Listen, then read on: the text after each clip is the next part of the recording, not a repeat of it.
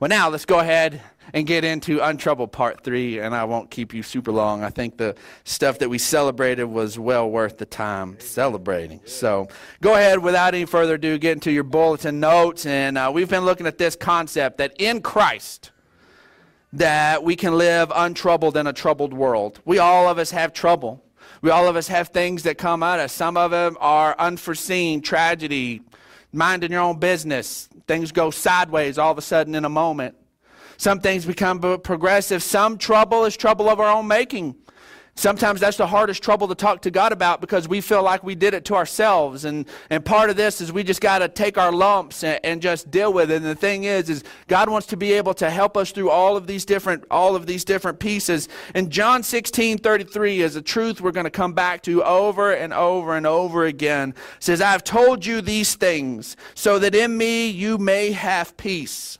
He wants us to have peace. And then he follows it up with immediately the next few words are words that you would think would rip peace away. He says, that you may have peace. In this world you will have trouble. Well, guess what, Jesus? That's where I am. You told me you want to have peace, and then you tell me in this world I'm going to have trouble? That's kind of counter. It's not a very good pep talk. I want you to be really at peace. You're going to do really good. Oh, and you're going to have trouble. That doesn't feel like a very good pep talk, but the thing is it doesn't stop there. He says, but take heart. The trouble is going to come and try to rule your heart.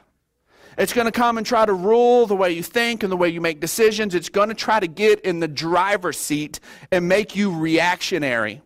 It says, but take heart, I have overcome the world. It's not this thing that, guess what, you can do it, you can go overcome the world. No, the promise is he has overcome the world. Randy mentioned the truth that we look to and rely on and build our lives on the grace of God. That our relationship with God is not based on how much we can do for him, but it's based on what he has done for us. And our lives become a reflection of that, this place of gratitude. So all of a sudden we begin to shift with the work of the power in his life, and all of a sudden we become to reflect him and who he is. We become to be more loving, more patient, more kind, more generous, all of these different things, not in a place to please him, but because he is pleased with us in Christ. It changes the dynamic of everything.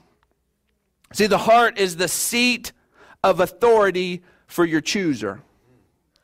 The mind, the will, and the emotions, that's what is referred to collectively as the soul. We're three parts. We are a spirit, we possess a soul, and we live in a body. We live in a body.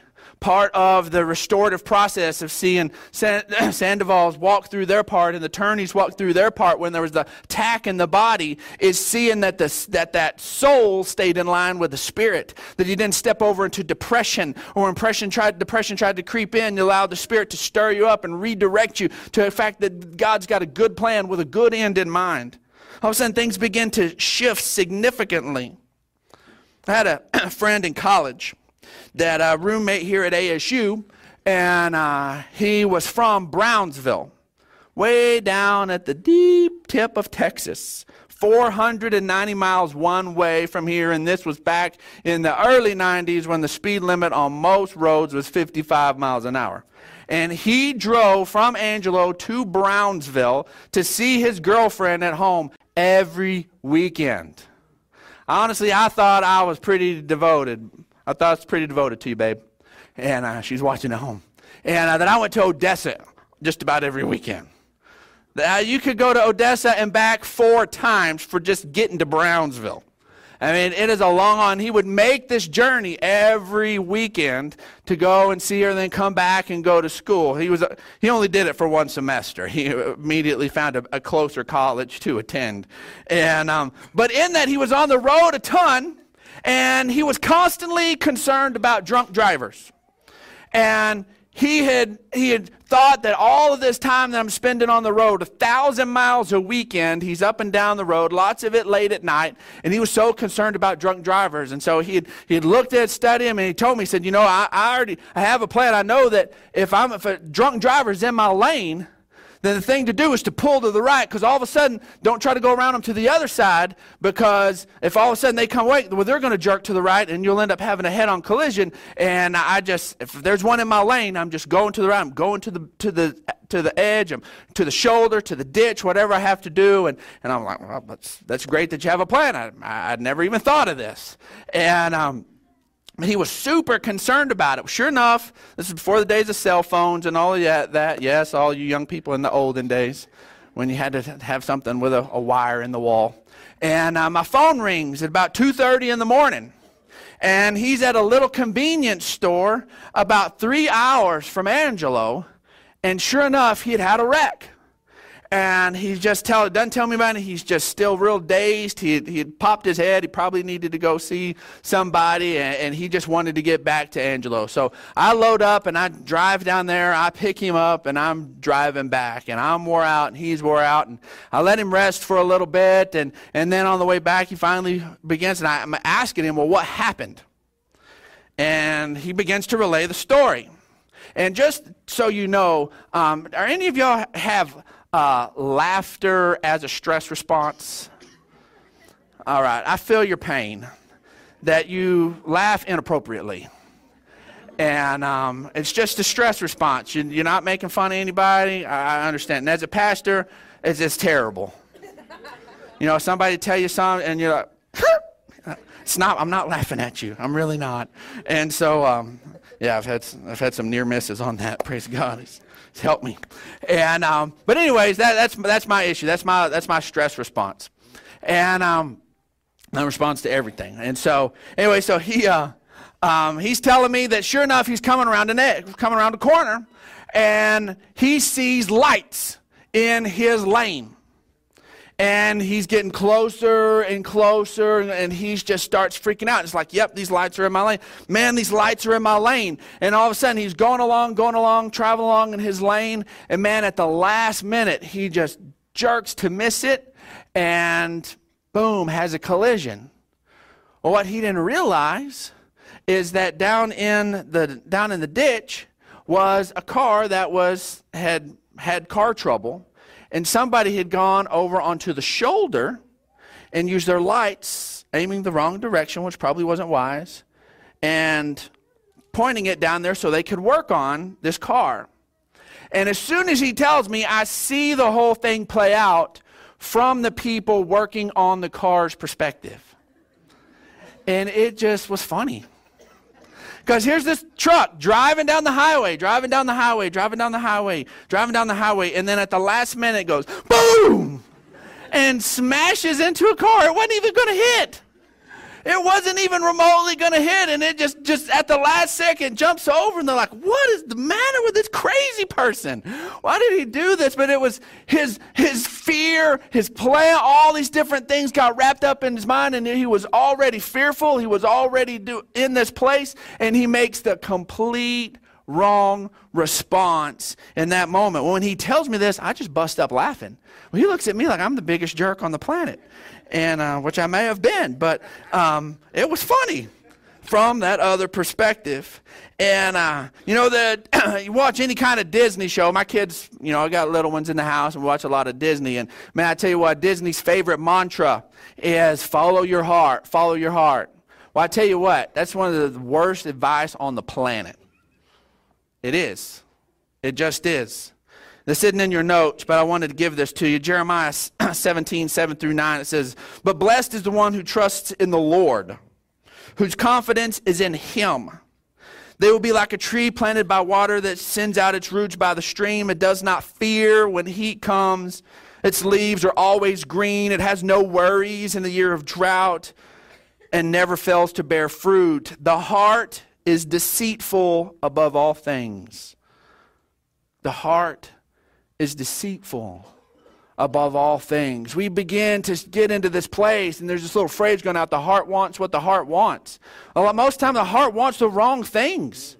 It gets deceived. It gets jacked up. You can follow your heart into misery, into heartache, into pain. That's why we don't lean on our own understanding, which is part of that heart authority seat. We trust in God. And the first place for us to get our thinking shifted and to be able to have untroubled thinking is to recognize that we're going to have to trust God even before ourselves. We'll get all wrapped up. See, my buddy he had his thoughts engaged, his mind, will, and emotions, all of it. Had his mind, he had thought about it, concerned about it, had a plan, he had his will, he was determined to do it, and then fear comes in and his emotions demanded that he execute it, and he does the exact wrong thing. How many times have you and I felt like we've got in the middle of something, our emotions get ramped up, and we're convinced in that moment we're doing the right thing, and a little bit of thought afterwards says, man, that was not wise. Things get off in a hurry. See, there's a battle taking place for your thoughts, and we need to take our thoughts captive so that they can create more trouble for us. Let's look at 2 Corinthians 10. It says, for though we live in the world, remember, Jesus already said, in this world you will have trouble. For though we live in the world, we do not wage war as the world does. The weapons we fight with are not the weapons of the world. On the contrary, they have divine power. We're grateful that we understand that there's a spiritual struggle here and that God has given us his divine power. Now let's take this real slow and let's look at what this divine power does. It's there to demolish strongholds. This place that is a little bit fortified, this place that the enemy has dug some trenches and has got some deep roots. Many of us have some places where some faulty thinking and some faulty ideas about some things have dug some deep roots. Now, the strongholds in our minds, we could think that it's all about something else. It's all about this big thing happening in the spiritual realm, and we're going against the principalities and powers of the air. No, let's look at this. It says, we demolish arguments. That doesn't sound super spiritual. Where does most of your anxiety and trouble and whatnot happen? It happens as your head is going 1,000,000 miles an hour with all its little reasons and all this little stuff. And the Word of God can come in, the power of God can come in and demolish arguments and every pretension that sets it itself or pretense, this mindset, this thing that's made up in advance, that sets itself up against what? The knowledge of God. Folks, this is why Celebration Church is so passionate about helping people to know God better and trust him more. Why? Because we will then, if we're not trusting him, we're trusting in ourselves and we get jacked up. It says we take captive, not every demon, enemy, spirit, all of these different things on the spiritual thing. The weapons that we fight with are so that we can take captive every thought. This is what's going on in our brains, in our minds, to make it what? Obedient to Christ. You want to have untroubled thoughts, you're going to have to recognize that there's going to be this place of tension between your own ears, between trusting your own experiences, thoughts, mindsets, those deep dug things, and trusting what God's Word has said. And so real quick, we're going to identify a few things that have created trouble for our thinking. And the first one is the traditions of men. Put in your notes also, aka the things that we make up that did not come from God. I love the fact that God takes the pieces of our worship that are authentic and wonderful and looks through some of the other stuff. And we have this authentic moment with God. And sometimes he just validates us and we have this really sweet moment with God. And we can be tripped up and think that it was some of these extra things that didn't matter that play this huge part in this, when really it was just this raw, honest moment between you and him. And it wasn't the music style. You can worship with lots of different things. We can throw all the instruments away and worship and God enjoy it. We can use completely different things. And God, this is just our preferences. This is the place that makes us comfortable so we step into what really matters, that heart connection. We use our preference because then that's easier we don't have to press in and have to deal with it. And we just, it's a hurdle we're not having to jump. But the musical style isn't anything that is what's pleasing God. It's that heart connection is what is pleasing God. And we can do that with all sorts of different things. With buildings and service orders and the way you dress and the version of the Bible you read. Guess what? All of them were translated. All of them were. I'm not up here reading Hebrew or Greek to you. All of them took the concepts that were written in Greek, Hebrew, and Aramaic and put them in our language. King James was not the inspired word of God. Neither is the NIV, and people like to call it the non-inspired version. Punks. And it's the original heart. It's that was communicated in the Greek, Hebrew, and Aramaic, and so that you don't have to learn Greek, Hebrew, and Aramaic, and you can step up with God. Then the Bible is translated in a language we can understand and we can connect with. And we can begin to put all of these other things on it. Then this is what makes God happy. When you know what it is, it's you turning to Him and trusting. That's what makes God's day. That's it. I tell you, my daughter painted a picture of a tree, and I had to be told it was a tree. I had to be told. I didn't know what it was. But now it's an awesome tree. I see a tree every time I look at it. I appreciate what that little 3-year-old did, and she painted that tree and was so excited to give that to me. Now, from that point on, she's like, Daddy was pleased because this is a tree. Then all of a sudden, we'd have to redefine trees forever. But it wasn't pleased because she did a perfect representation of a tree. It says she did something with a heart of love for me. We can't sit there and have some great moment with God and go, man, that was such a wonderful, powerful service. Man, all of that little stuff must have been just right. This is what this has to be painted like every time for us to have this moment. No, it's because somehow you and I let the junk of the day and all that fall away, and we got connected, and we worshiped Him together, and that was what blessed Daddy's heart. And we can let the traditions come in and just destroy it, and we make it about that. And it's never been about that, ever. Mark 7, wow. So the Pharisees and teachers of the law asked Jesus, why don't your disciples live according to the tradition of the elders instead of eating their food with unclean hands? And He replied, Isaiah was right when he prophesied about you, hypocrites. Yep. These people honor me with their lips, but their hearts are far from me. They worship me in vain. They were convinced they were doing it just right, and He says it's pointless. And before we start feeling real good about ourselves, you and I can do that too. We can worship with the brand new cutting edge Hillsong United Bethel Jesus culture-y stuff you want to. And if it is not about connecting with the heart of God, it's pointless. Their teachings are but rules taught by men. You've let go of the commands, the heart of God, and are holding on to the traditions of men. And you said to them, you have a fine way of setting aside the commands of God in order to observe your own traditions. When it comes down to push, meet, shove, whether it's God's heart or your heart, you stick with you. You stick what you like. He goes on to say, you nullify the word of God. By your tradition that you have handed down, and you do many things like that. Let's not let that happen.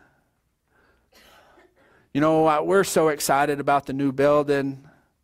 We're so excited about it. It's time.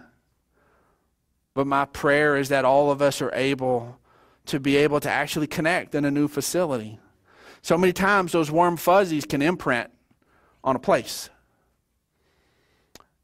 And what we don't want is for us to get over to a new place and go, man, I just missed the movie theater. It just was so much better at the movie theater.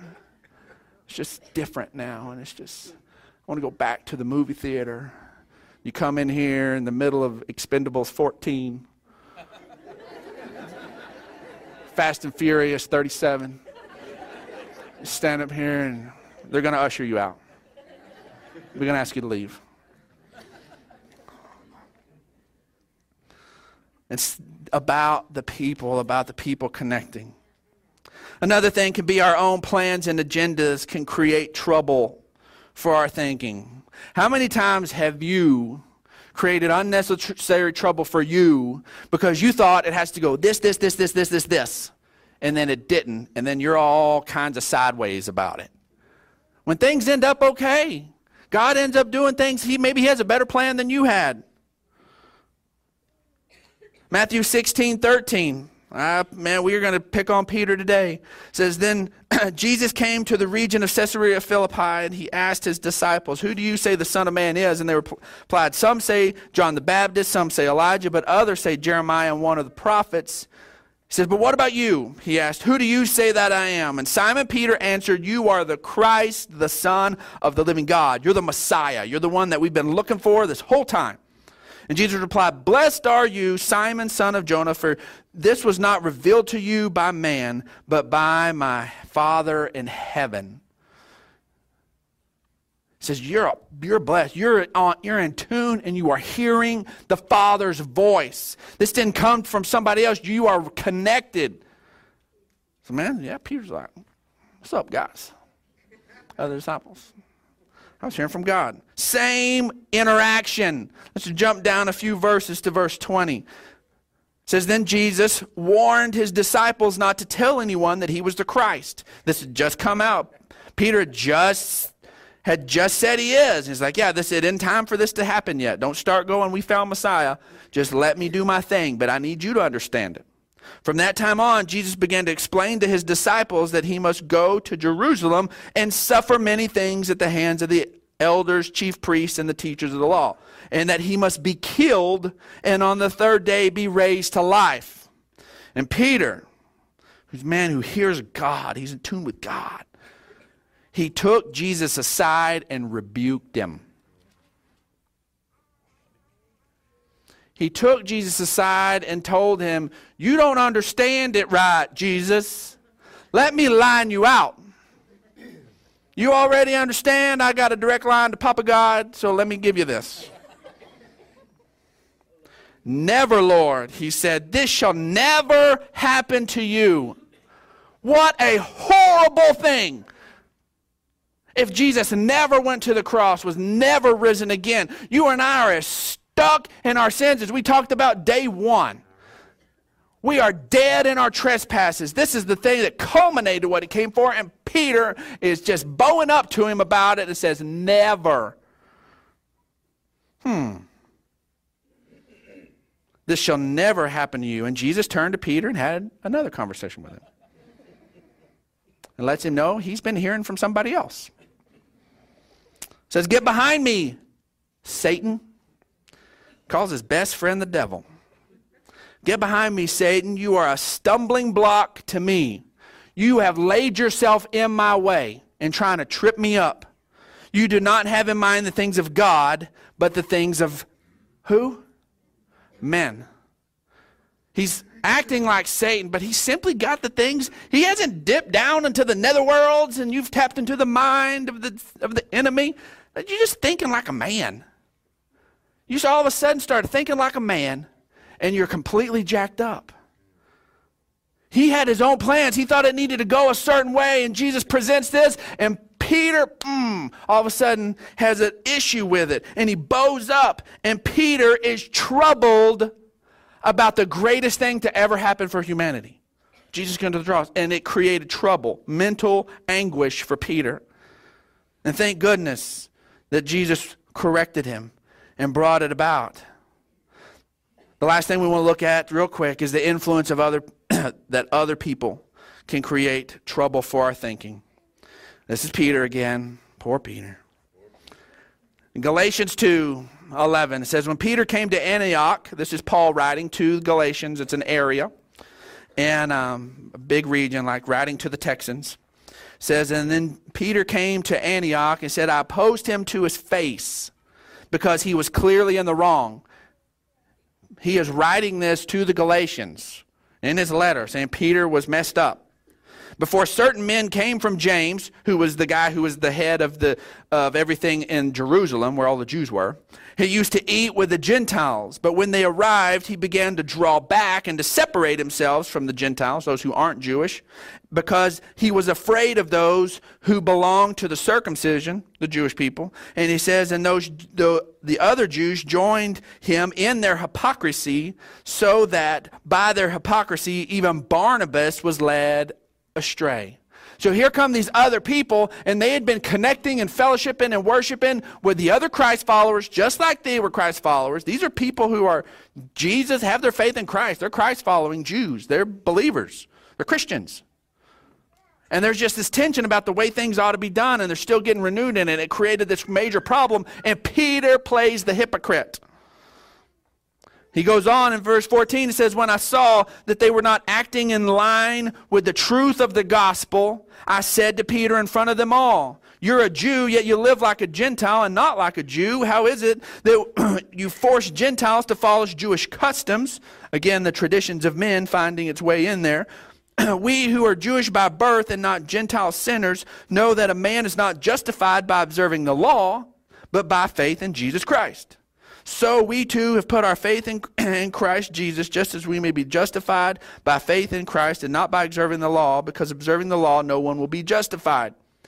If, while we seek to be justified in Christ, it becomes evident that we ourselves are sinners, does that mean that Christ promotes sin? No.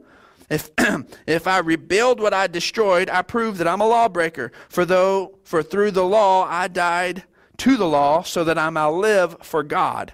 I have been crucified with Christ. It's not I no longer live, but Christ lives in me. The life I live in the body, I live by faith in the Son of God, who loved me and gave himself for me. I do not set aside the grace of God, for if righteousness could have been gained through the law, Christ died for nothing. It's one of the strongest statements of grace Paul makes. And it's in that place of tension.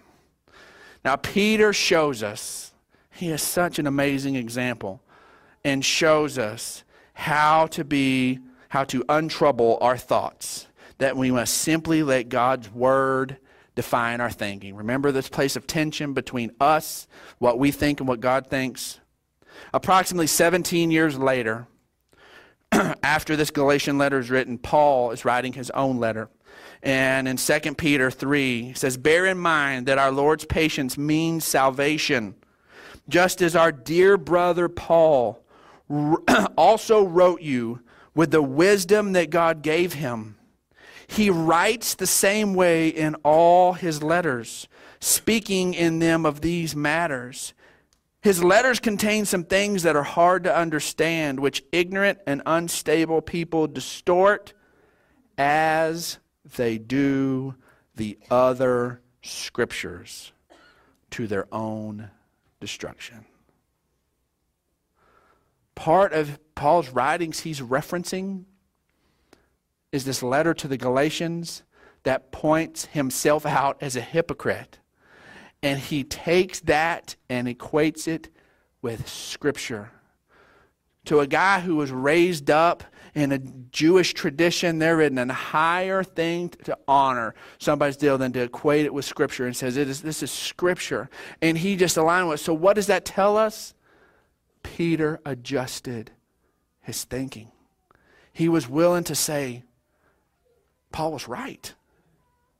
And we publicly, in Peter's own hand, get his thing that what Paul has said is right.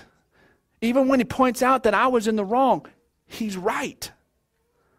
Folks, we want to get our untroubled thoughts, our troubled thoughts untroubled. We have to say, God, you're right.